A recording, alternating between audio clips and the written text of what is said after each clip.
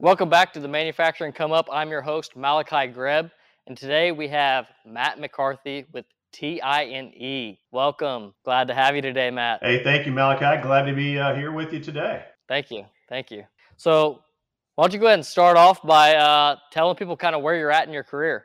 Yeah, so I'm really in the profession of sales. I've done a number of things to kind of arrive at this place. Entered into the space that I operate in, really in sort of a quasi sales operations type of role, and eventually kind of got drug kicking and screaming into the field of sales, which was initially kind of intimidating and I didn't quite understand it, but I knew enough about the product and the customers where it made sense. And I've really quickly found myself in my career in a number of leadership roles, and have kind of grown it from there, and just learned a tremendous amount as I've gone along the way.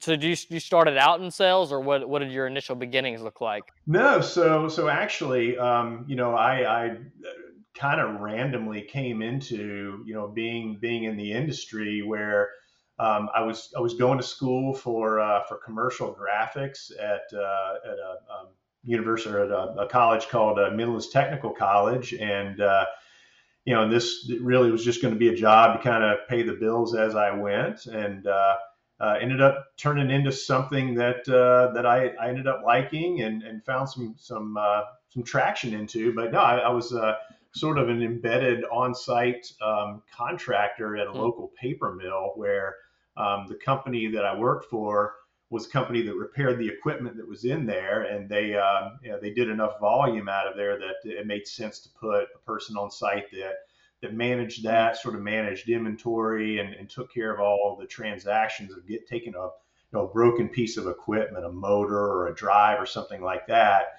getting it shipped out, getting it repaired, getting it brought back in, and making sure they had enough spare parts to run their Awesome. production. What did that position kind of look like? Because that definitely is a pretty interesting role, and I feel like it's actually pretty common with a lot of like your bigger companies out there, like a lot of your steel mills, a lot of your like big Toyota manufacturers. They have a lot of on-site contractors full time. They do, and it's definitely interesting. It's not. I wouldn't recommend it for anyone that doesn't do well without lots of supervision, because it's you're out there on your own a good little bit. Your company's remote.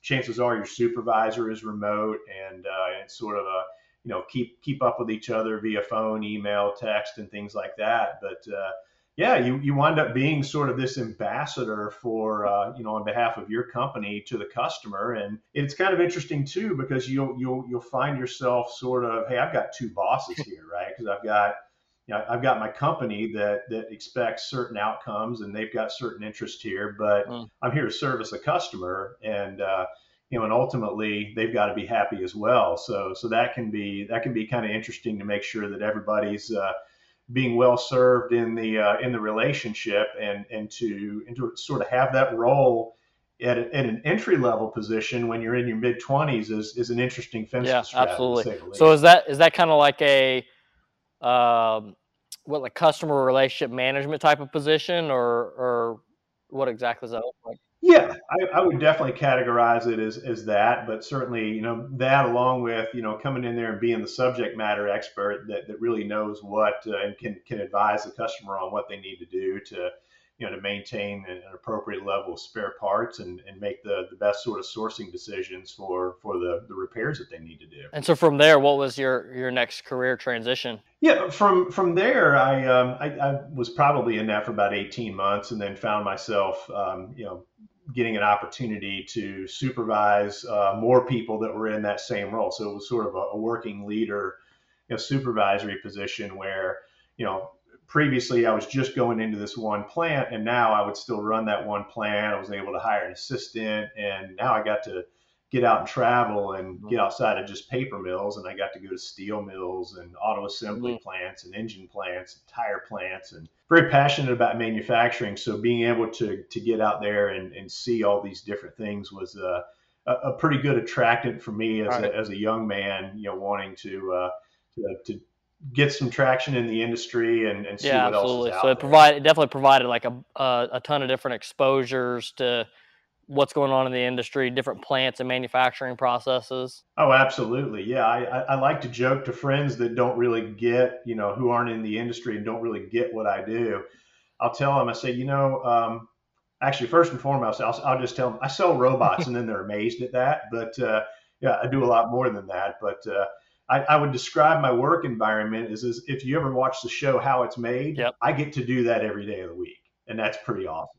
I get to see all the coolest manufacturing applications out there, and sometimes even Yeah, get my hands on the I think it's product. awesome that still to this day, like I walk into a manufacturing facility, I'm just still awed by, especially when you see a line with 20, 50 robots on it and like BIW lines, those are just impressive to see. Yeah, well, sure, and I mean, it's definitely impressive to see to somebody that doesn't know what went into it. But if you do what I do or what you do for a living, and it's so much more impressive when you realize what went into creating that pretty big cell that Yeah, does some yeah, pretty awesome absolutely. things. So much engineering time that goes into it, so much, just hard work and labor, creativity. Yeah, Yeah, and creativity, particularly yep. on the Yeah, integration absolutely. side, Because I right? mean, realistically, it all starts with the concept. From there, how did you transition to the next thing? Yeah, from there it was really just kind of staying in the same space, managing these repair programs and just getting increased responsibility. And then I ended up making a change of employment, went to another company and kind of did the same thing. They had the same programs, they ran it a little bit differently. It's kind of a breath of fresh air because I think they were a lot more resourceful with what they had and how they thought about creating value for customers. So that ended up being pretty fun. But yeah, I really only got to do that for about 6 months. And a guy who was the sales manager in the company, I got to spend some time around him. He came and tapped me on the shoulder and said, "Hey, we've got a guy who's leaving the company and he's covering your area." And he goes, I think it's about time you get into the field of sales. I think you're squandering some talent there, and I'd like to see what you could do with it. So kind of took a leap of faith there from a place where I was pretty comfortable. I was in a mid-level management role that was fun and challenging, but at this point I'd done it over 10 years, and it was actually time to do something different. So yeah, I just feet first, just jumped into an outside sales territory and started just kind of honing my chops. Now, good thing for me is was incredibly familiar with and comfortable with the product. Like I said, I'd already kind of been in quasi sort of sales role anyway, but yeah, it was just a matter of getting out there and taking that product knowledge and knowing how customers think about and what their needs are, and just taking that out there and promoting it. I think probably one of the biggest challenges was getting out there and realizing just how much rejection folks that work in the sales space have to go to get to a yes. Um, Once upon a time, I was assistant coach for my twin boys when they were in baseball, and I live in South Carolina. One of the guys from the University of South Carolina's national championship team, their coaches came down and talked to the boys, and he said, "Hey, let's talk about failure." And I thought, "Oh boy, this is going to be good, right?" He says, "You know what happens to a professional baseball player that strikes out 7 times out of 10?" And the kids are all kind of like, "What? That sounds pretty bad." He goes, "That guy goes to the Hall of Fame. That's what happens. He's a 300 hitter." So I really kind of took that sort of mentality with me. I thought it was a great, and it was right when I got into the space too. So it was like, man, what a great time to hear something like that and use that to realize, like, yeah, man, you gotta you gotta endure a lot of no's on the way to some yeses there. And I'd encourage anybody, particularly in the marketing or sales space, to kind of mull that over a little bit because Yeah, rejection yeah, can be tough. absolutely. I don't know. I mean, I'm not exactly sure what it is about our sales process, but like we don't really necessarily have to deal with the no's as much as we do with like just not necessarily winning an RFQ or a customer not moving forward with the project. But definitely one of the things that I've experienced is like the number side of things. Like we just have to do way more numbers. Like if we want to win, like I think we like as of right now we have a 10-to-1 ratio is what we kind of aim for. So if we want to win one order, we need to quote 10 projects, and that generally puts us in a pretty safe Sure. ballpark to land at least that one order. And sometimes we get lucky, we land 2 or 3 of those orders or something like that. But generally, the you just have to keep that ratio in mind. And another thing that I found very very valuable is like keep making shifts to what you're currently doing, especially on like I said, it's the winning the RFQs that was more the challenge. So like making some shifts to like bump up that ratio and trying to focus on that. Like what can I do to like first of all identifying like why our customers not buying, right? And then from there trying to adapt and make changes so that way you people are more accepting to purchase from you. Yeah, I think there when the way you describe it, I think there are two ways to think about that, Mm. right? Quantity or quality. You could say, hey, I just got to get more leads and run more of them to ground, or you can look at the pivots you can make and go, okay, what is it about what I'm doing that maybe isn't resonating with the customer, or maybe I'm not meeting the value they're looking for, whatever that looks like. Can I pivot and fine tune this, and can I listen better to the customer? Can I be more consultative to understand what it is they need and to discover how I can find a way to fit that into what I'm doing so that it makes sense for the customer as well as the company I'm working for. For us, it's interesting because when you're talking about project oriented work, yeah, that's a long way to the finish line, right? And yeah, you certainly need to have a certain amount of them and anticipate that a certain amount won't go through Hmm. for one reason or another. I'm in an industry that's far more kind of transactional in nature, right? I mean, we're doing repairs and we sell spare parts for customers when they have machine tools and robots go down. Um, we the number of leads and the number of sales we're pursuing needs to be a lot higher because we're not making sales in $500,000 chunks at a time, right? I mean, we're literally making Yeah. them Yeah. $3,500 at a time.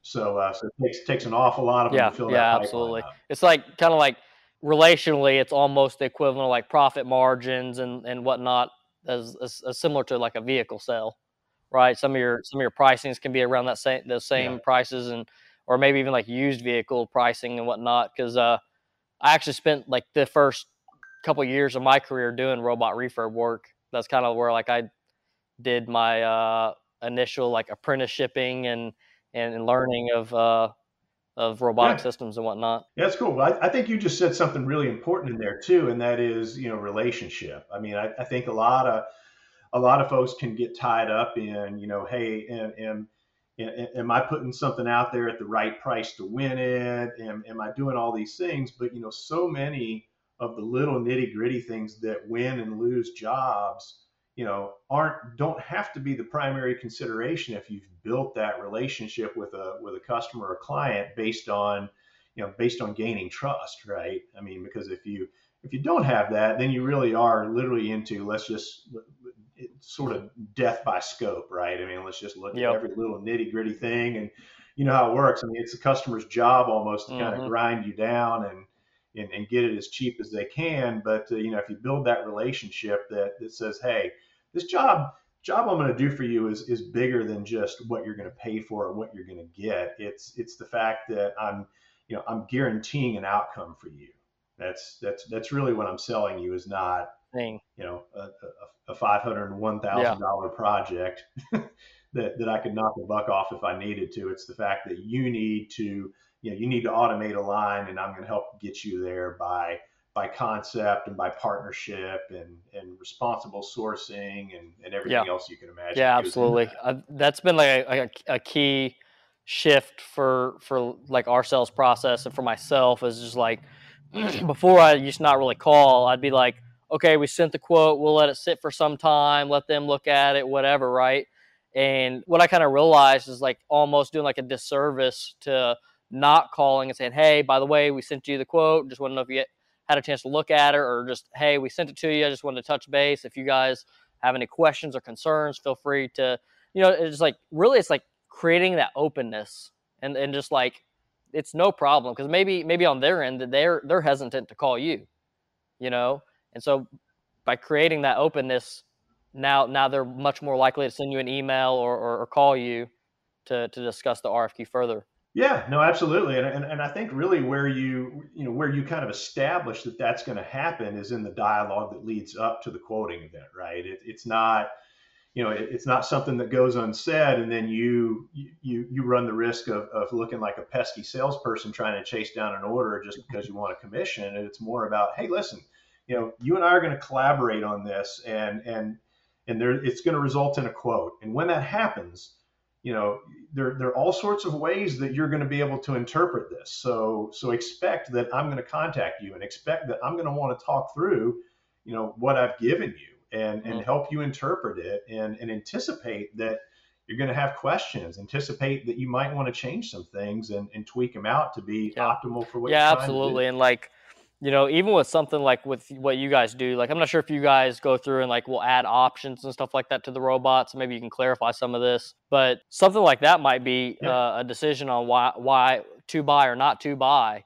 Oh, we didn't know you would install options for us.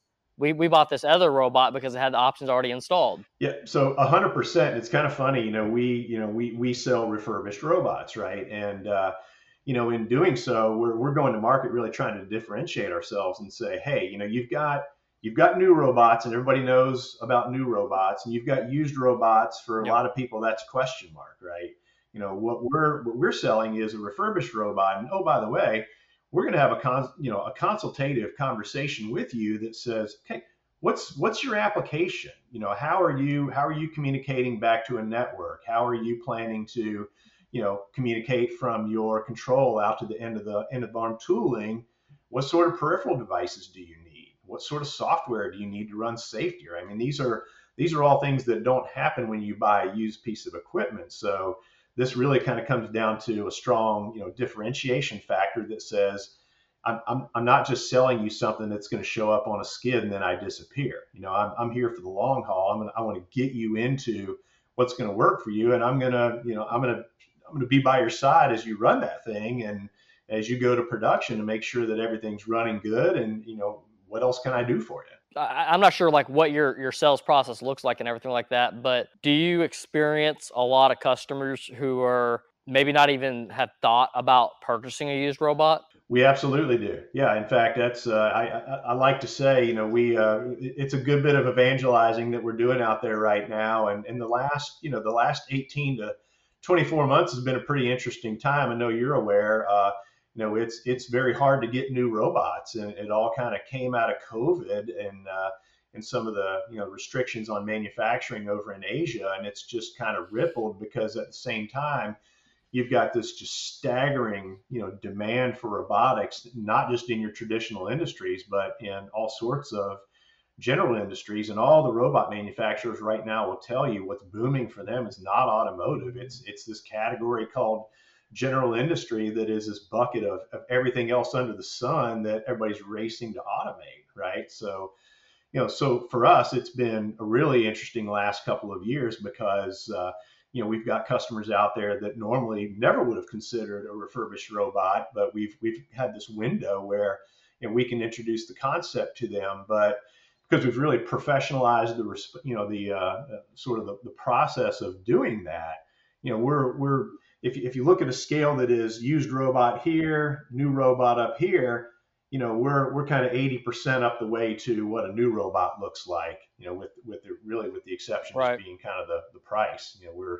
Um, we're able to deliver even quicker, which has been pretty advantageous for us. Yeah, absolutely. Yeah, like I said, with me starting my career off on like the used robot sector, the company I had worked for, one of their game plans was to have a division in used robots, right? And they didn't really pursue it strongly enough. They didn't deploy a whole team towards it. I basically was the team. I was. They wanted me to be the sales guy, the repair guy, the everything guy, and Yeah, I had one senior guy that was over me for a year, and he was there after, but like he was kind of doing other things. And so through that process, like I learned quite a bit about used robots and like kind of like the differentiating factor. So we were selling used robots too. We were systems integrator, so it kind of made sense that like we'd be inside of facilities, and sometimes we'd trade work services for robots, right? And so then we'd Sure. bring those in. We would refurb them. I mean, some of them would just be a matter of like changing grease batteries, just your normal PM stuff, and it'd be kind of be ready to sell again, and maybe just do some like joint health testing and stuff like that. Just make sure all the joints and motors and everything are good. And Right.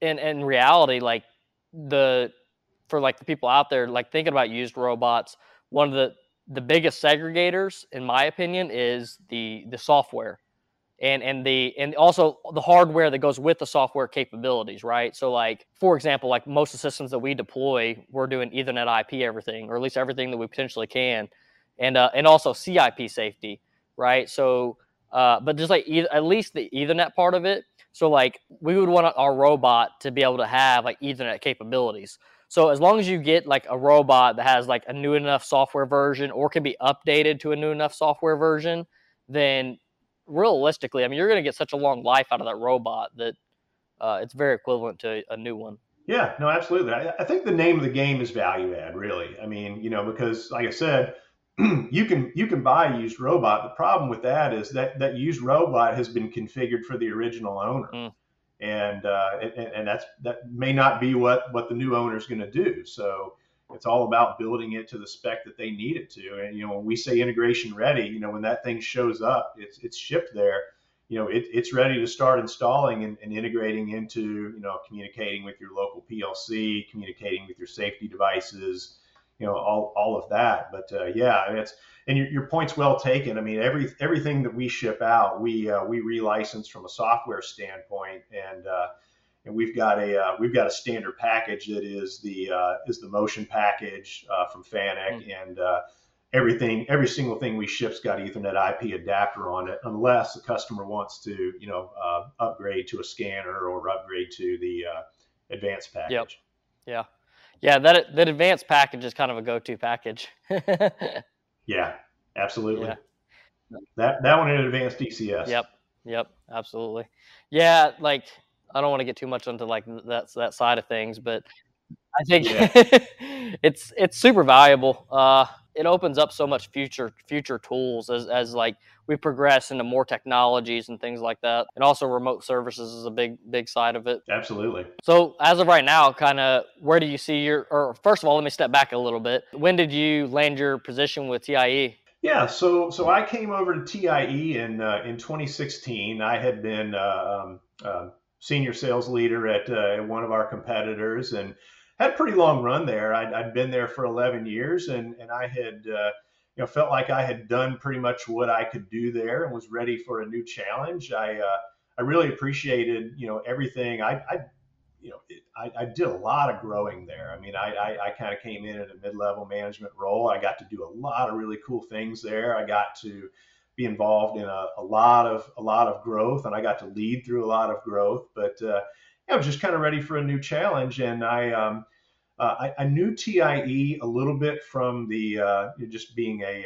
competitor that was out there, but they didn't really have much of any sales coverage or effort to speak of. And I actually was working between the companies to have a little bit of a partnership there, and got to know the guys at TIE, and they informed me that they were changing some things up in their leadership. And I said, hey, it's maybe a good time to bring this up. But I've always kind of been surprised that you guys aren't putting much of a sales effort into the field. Mm, Um, I could help you with that. I've got a vision for it, and for me, it was like I'd led a pretty big sales team, but the notion of creating one from scratch was incredibly attractive, just from yeah. an opportunity to be creative, an opportunity to build something that wasn't there, and to do it in a company that I recognized as being, from my perspective and in my space,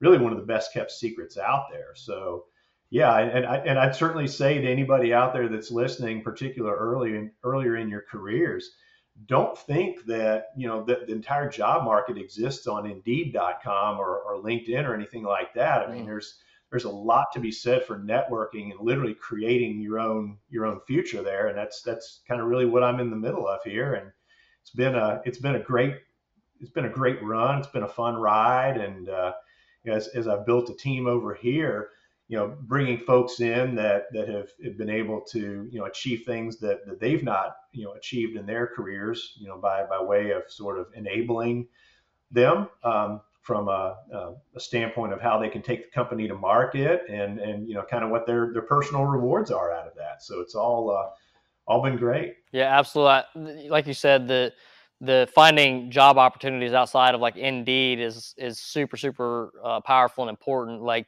I literally landed my job through just discussion and one of my professors being like, "Hey, I actually know somebody," and that landed me a job with Right. systems integration that I spent my entire career at before starting Elite, essentially.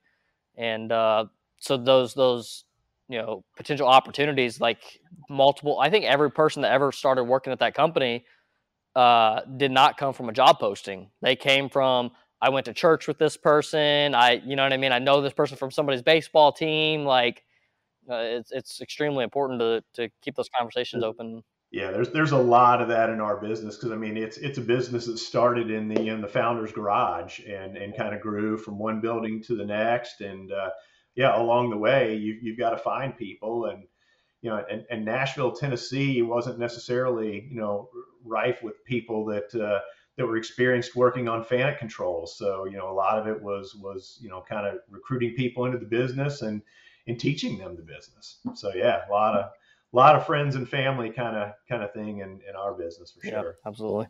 The one thing I also think that I see a lot too is systems integrators, at least a majority of them, don't have huge or if any sales team. Like you said, how you came into this company and essentially built up the sales team.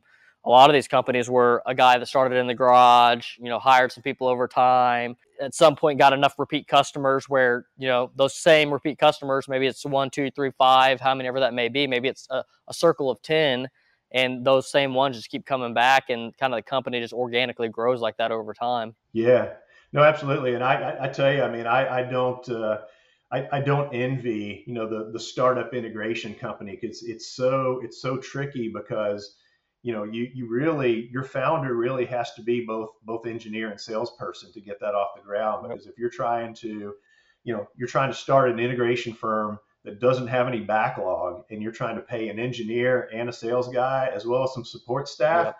you're going to be eating beans for a while before that first PO cashes Oh in, yeah. right? So it's tough, and I think it's there's been a fair amount of failure in that Mm. space, and there's been some strife for people before they make Yep. it, and as you know, there's a lot that can go wrong early on in an integration job, in an integration company, that can have some lasting effects. So those are folks those that are true entrepreneurs, and true risk takers, and I've got a tremendous amount of respect for Well, them. thank you. I'll take some of that. Absolutely. Yeah, I mean, 100%. Like this, I would not advise somebody to choose this as like a first business venture, especially to go full on system integration. I would take whatever niche that they have, like if they were a programmer at first, or if they were a mechanical engineer at first, that they do that as a service, and then after gaining some traction, then start trying to dive into bigger applications, maybe bringing on some more engineers. Because one thing with like that, so whenever I started this company, one thing that I had to do for myself was I had to break myself out of a 9 to 5 mentality, right? And so I had a fear of like going back to the 9 to 5. I had a fear of like the other thing was like if I did contract work, that I would get comfortable with that money, like making 65 up to $155 an hour, like close to 10x what my salary was, or at least 20x or something, or what would that be, 3 or 4 or 5x, something like that, what my salary was. And at those points, you can get very, very comfortable and just be okay with that. And whenever I started the company, I had vision for like this to grow to become one of the largest companies in the world, and still have that vision. And so like I was concerned with getting comfortable. I knew that I could potentially get comfortable and then never pursue like those dreams. Absolutely, that makes a ton of sense, and I think we all, in various ways, whether an entrepreneur or not, can get challenged with that, right? Where do you do what's comfortable, or do you undertake some risk there, because you see a bigger picture than than getting by or being comfortable, or whatever, and Yeah, and candidly, in the integration space, even in the industrial repair space, there are all sorts of companies that, they exist, they employ a handful of people, but they hit a certain level and they just never get over that wall. Right. And I think it's got everything to do with what you describe of being comfortable and not pushing those Hmm. boundaries, not pushing the people that are in your business to be, bigger than they have been so far. Yep. I think one of those challenges too is this was said to me by a guy who owned a company that I used to work for. He said, the people that got me, because he started this from kind of nothing. Said so the people that got me to 5 million in revenue weren't the people that could get me to 10 million. And along the way, I kind of had to make adjustments because Yep. they were small company people and they couldn't make it to the big. So that's another challenge of, as a business owner, how do you bring people along? And if you so you're talking about, you being comfortable as a business owner. Same thing happens with employees. So I think that kind of comes down to business culture there, and Yep. how do we all collectively push ourselves out of our comfort, safely but comfortably Yeah. out of comfort zone, right? And that's part of kind of culture and encouragement we all Mm. have for one another, and accountability. Yeah, and I think also too as a business owner that like say first like you're talking about what got me from like 5 million to 50 million or 5 to 10 may not be the same people. I think a lot of that also is like within the business owners, their mind and like their hiring. So like, right now, like if I'm hiring people thinking about the position that we're currently in, and not necessarily for the future. And like also like this is one of the big mistakes that I had made was kind of just hiring people to fill positions and looking for skill and not putting enough emphasis on like culture and like vision. So like a big thing is like here's the shift is like now in interviews I'm telling people like this is not going to be an easy place to work. This is going to be hard. This is going to be we're going to be we're striving to become the biggest, one of the best, like you know what I mean, like this is the culture that we have, a very outgoing culture, and if this is not necessarily what you want, then this is not necessarily the company for you. And it's just a matter of us not necessarily being a fit.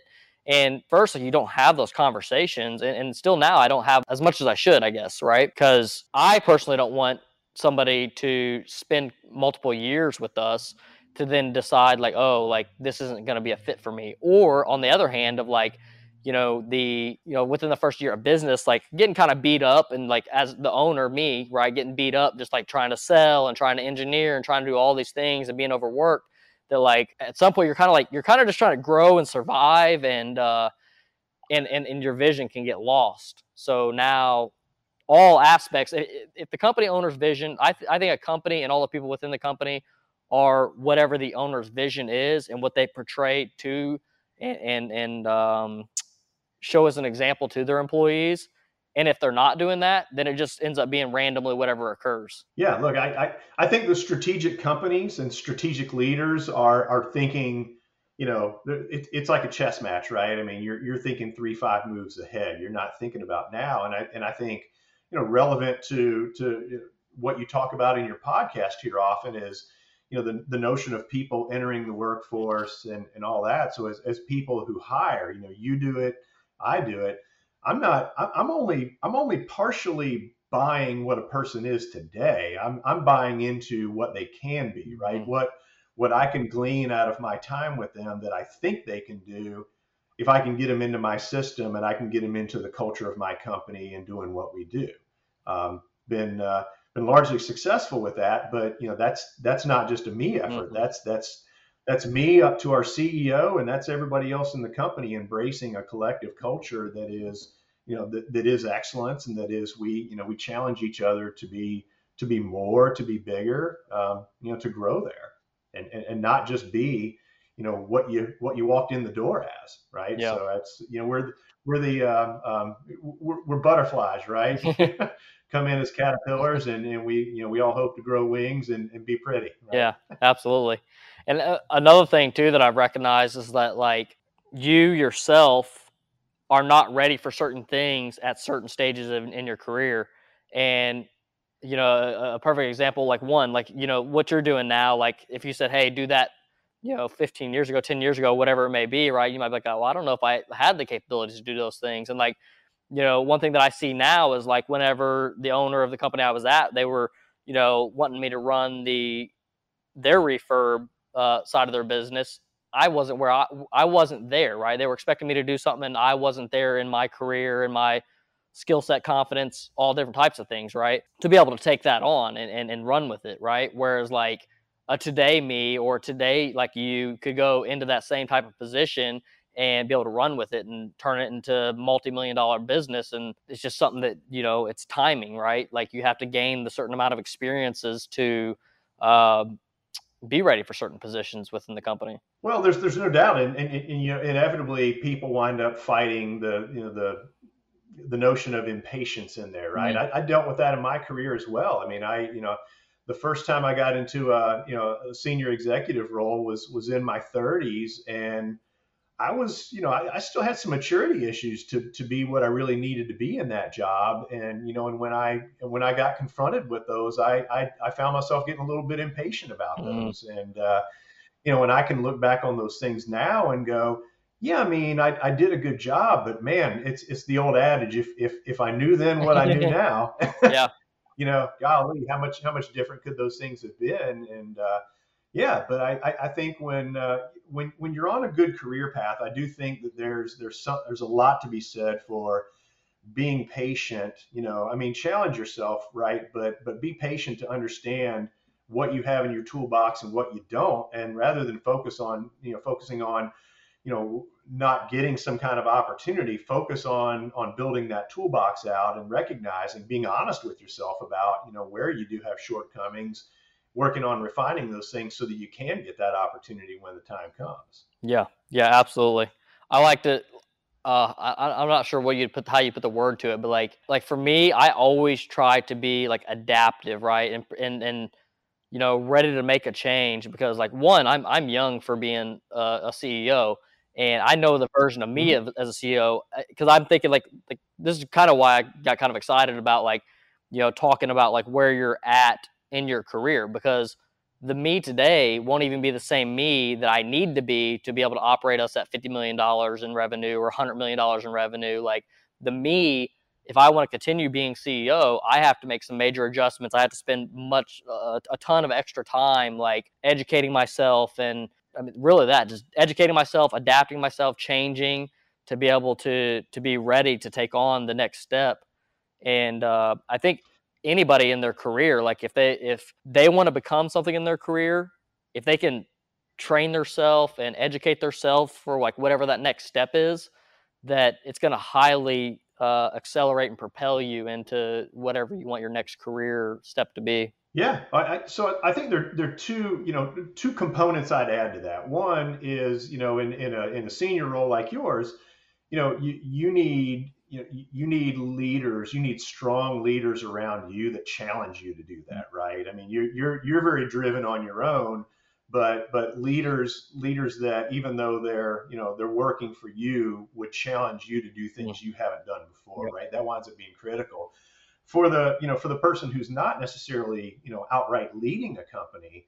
What winds up being critical, and this would be my encouragement to anybody who's watching this and trying to climb the ladder that is their career, is get hooked up with people who will mentor you. Mm. Because I tell you what, any of us who are successful certainly will point to ability, skills, drive, those sorts of things. Those are ours, and those are kind of uniquely ours. But man, I owe so much to people that mentored me along the way, who took an interest in me and poured into me things that I needed to know. I've got this ambition for when I hit retirement age.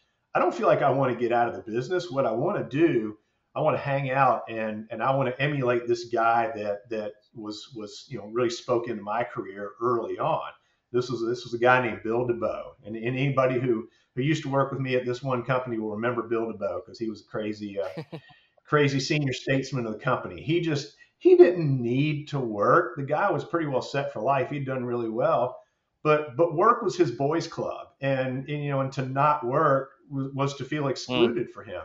So he hung out, and And yeah, sometimes he was just kind of hanging out and making trouble or whatever. But one thing that Bill did was Bill took an interest in people and he took them under his wing. And so this is a company in Detroit, and I was working remote. But anytime I would come up there for meetings or whatever, whether he took me out to lunch or whether he just kind of found me in an office or something, Bill always, and I didn't reach out and tell him I was coming. He knew I was coming. Really?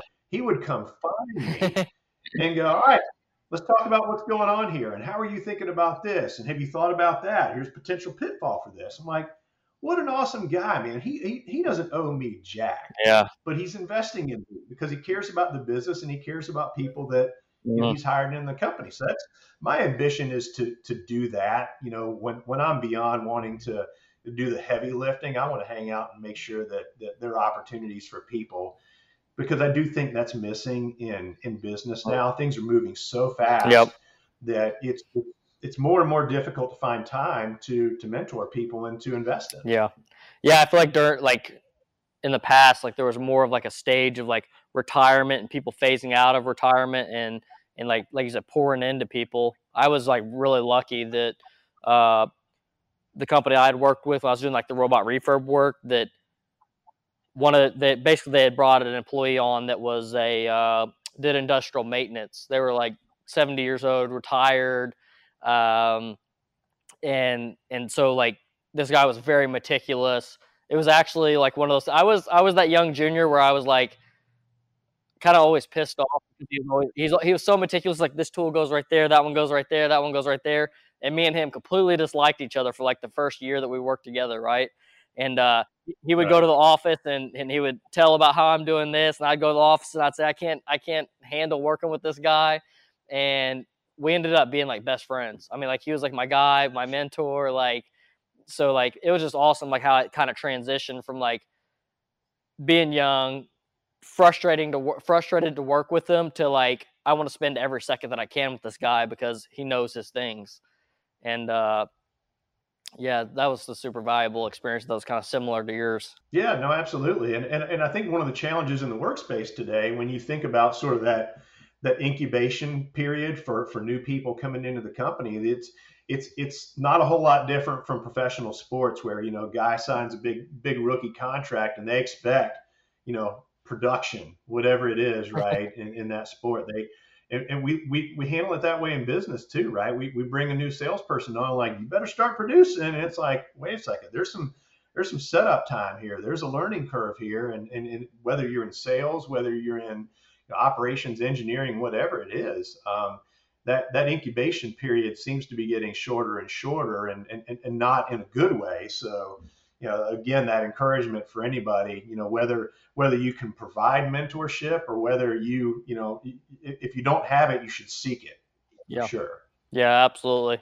That's what I really, really push is like people to like to grab mentorship, especially if it's like feels like it's something you don't feel comfortable doing. Because like that, one of the things of starting this podcast was like selfishly was I was one of these individuals that like struggled with a lot of things in my career through like not feeling confident about something or not feeling comfortable with doing something. Like mentorship was one of them, right? Like all the mentorships that I had were definitely a organic type of mentorship, and I never really pursued. I mean, I was always very like questionary and always asked a lot of questions, so I got a lot of mentorship through that, but I never really like went to somebody and said, hey, like I'm trying to learn this thing, can you help me learn this thing, and like them really like kind of walk me through that process. And it would have helped, I think it would have helped accelerate some of my knowledge, and it especially would have relieved like a lot of stress, because like even as like a controls engineer, whenever I had like other engineers available that I could have like asked for help with, like I would sit there and just hard learn everything, like reading through documentation,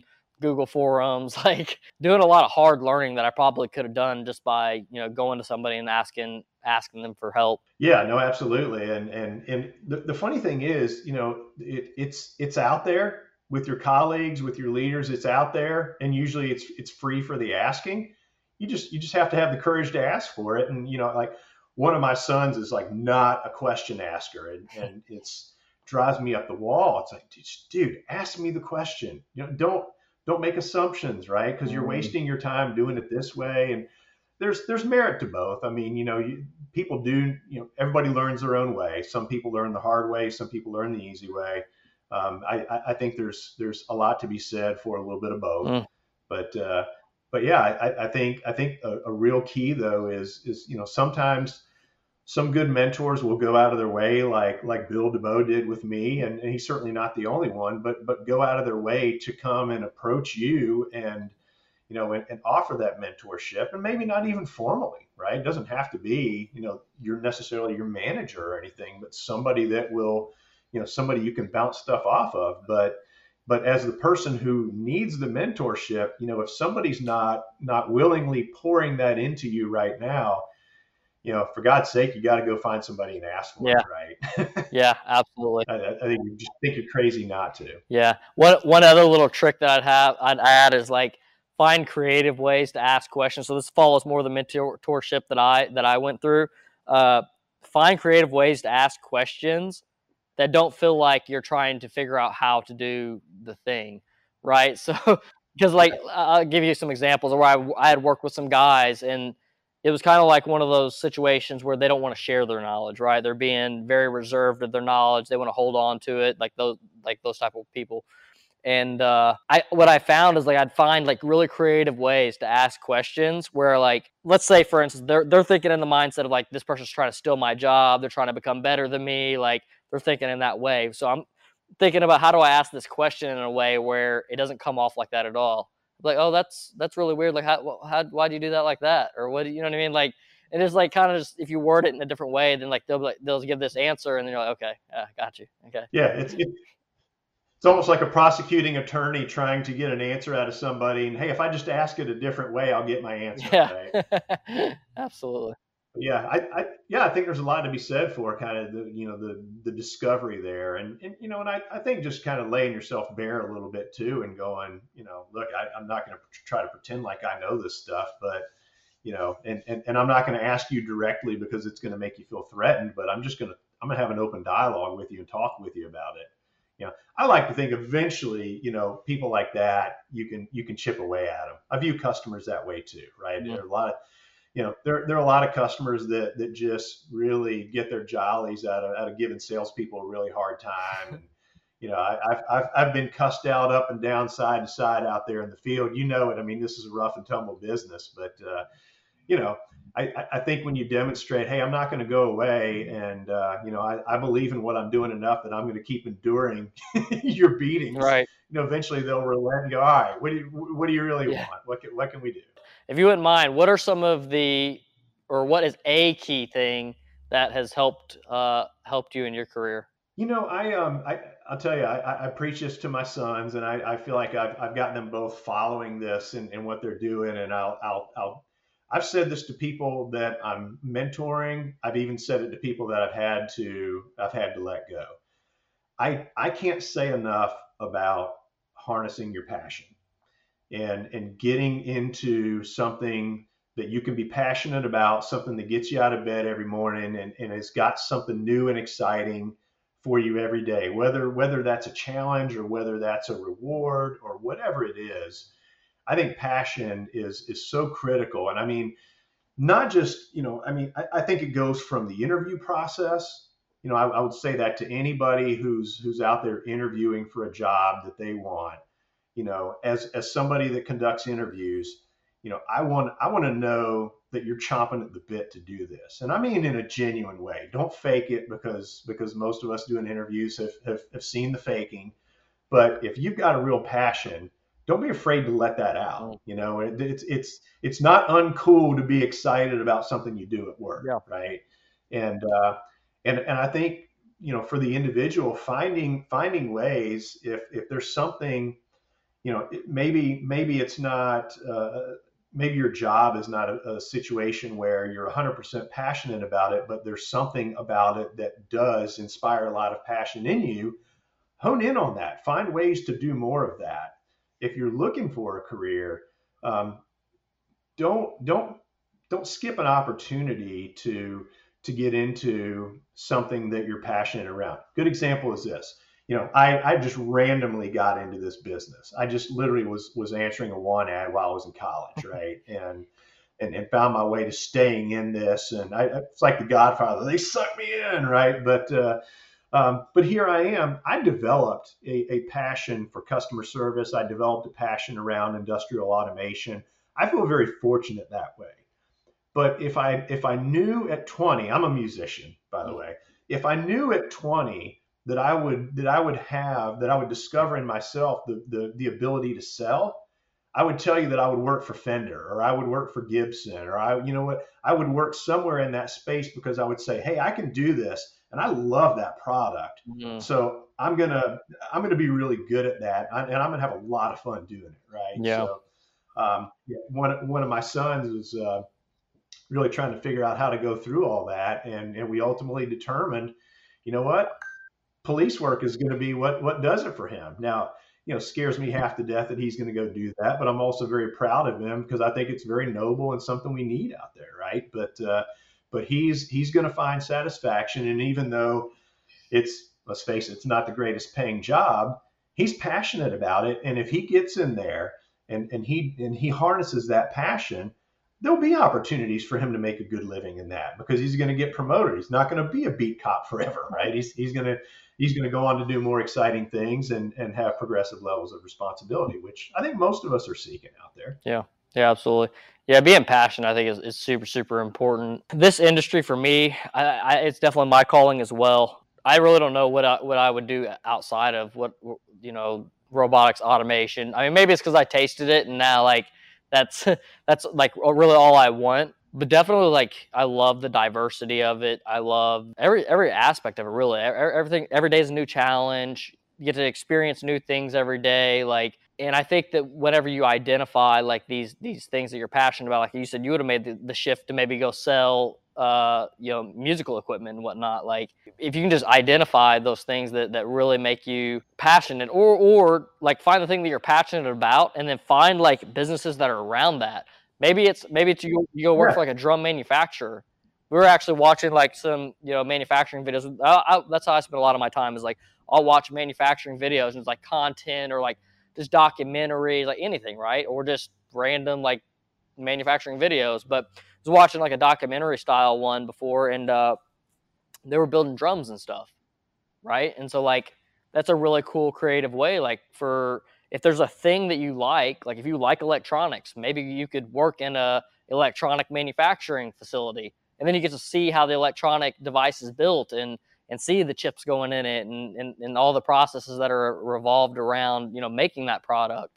And it could be a creative way to get your foot in the door with whatever you're already passionate about. yeah, no, absolutely. And I would, for somebody, I've got a sales bent, obviously, but I mean, I would say, my son, who ended up, before he ended up making this decision to go into police work, he was a varsity golfer, shooting the mid 70s, and I'm like, but he wants to sell. He's a personality guy, right? So I'm like, you should maybe find a way to sell golf equipment. Or, he was also, he worked in construction. I said, maybe what you need to do is go out there and get a degree in construction and work in it a while, and then move yourself over to the sales side, which is how a lot of people actually come into the sales side of the business. Is they get in, and if you want to talk about automation, a lot of the guys that can sell automation once upon a time did programming, or they did refurbishment work, or whatever it may Yep. be, but they did the nuts and bolts of the business and really learned it from the ground up. And as a salesperson, to already have the technical stuff built in when you're selling something that's technical, oh my Oh gosh, yeah. then you just have to learn the sales part. And I'm a big believer that people, because a lot of people think, oh, sales, you have to do Sandler Institute and you have to have all this formal training and all that. If you know the product and you're passionate about the product, and you can educate yourself on what the customer's needs are, you can do really well. Yeah. And in fact, you might do a lot better than really well. Yeah. I've seen a lot of people do it, and I've been fortunate to be a part of leading folks like that. It's super powerful to take like you said, the nuts and bolts of learning like that engineering facet, and then being able to transition that into sales, because it makes that process so much easier. And then after, once you converted to sales, like if you're just a a personable enough individual, and really, I think a big thing is being kind, right? Like one of the biggest things that has propelled me is like be kind, always add more value to people than anybody else around you.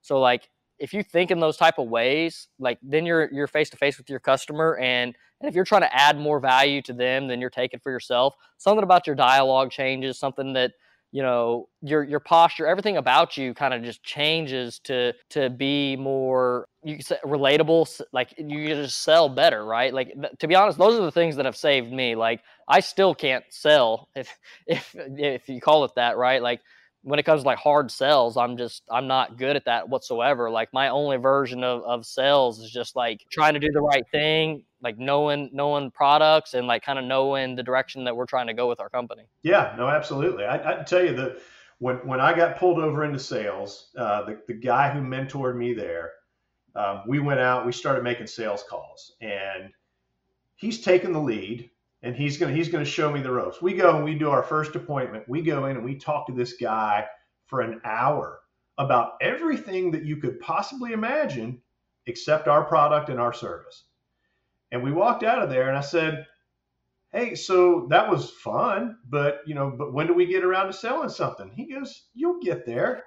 Here's the most important thing we needed to do today was make a connection with this guy. He's, he'll buy something from you eventually because you had a great conversation with him today. You sat around and you talked. This guy had University of Tennessee volunteer stuff everywhere around his office. We talked about football. We talked about his kids because he had pictures of his kids there. We talked about everything that was important to him to get him to realize that we took a personal interest in him, Yeah. right? And to go, hey, there's more to this than dollars and Mm. cents. Now, not every single salesperson out there is genuine about that, but I would say to anybody that wants to be successful, you should take an interest in somebody that you're going to deal with, right? I mean, as much as you would a colleague, treat a customer like that. Get to know them, get to value them, and build that relationship on trust. And I I say this all the time. If you're doing all the right things, money will follow. But if you're putting money up there as the very first thing, customers will sniff that out in a heartbeat. They're not going to trust you, and maybe in the end you're not trustworthy in the first place. Who knows? But I think it's all about a reciprocal relationship where we're interested in each other and kind of build from there. You got any last valuable points to add to the community before we go today? Um, I think that as you go about what you're doing, do it to the best of your ability. And I think that these days there are a lot of people that aren't doing that. And so I think I'm reminded of Dwayne Johnson, The Rock, who always likes to say, "Be the hardest worker in the Mm, room." That's the kind of mentality you got to have in this business to get ahead and to kind of achieve the level of success that you'd like to.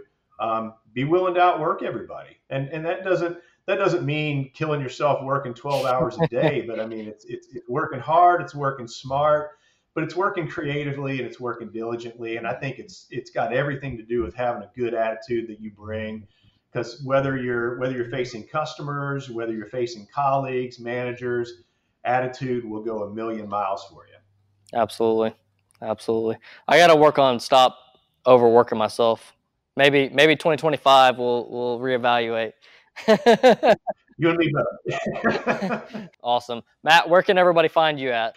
You can find me on LinkedIn, but you can find my company at tieindustrial.com, and we've got an e-commerce site that is fanucworld.com, where you can buy parts from us. And we recently purchased robots.com, and we're going to be doing a lot of exciting things with that website coming up this year. So looking forward to rolling that out to everybody. Awesome. Thank you for joining us today, Matt, and thank you for adding your valuable points. Malachi, thanks for having me, and appreciate everybody's time today. Awesome.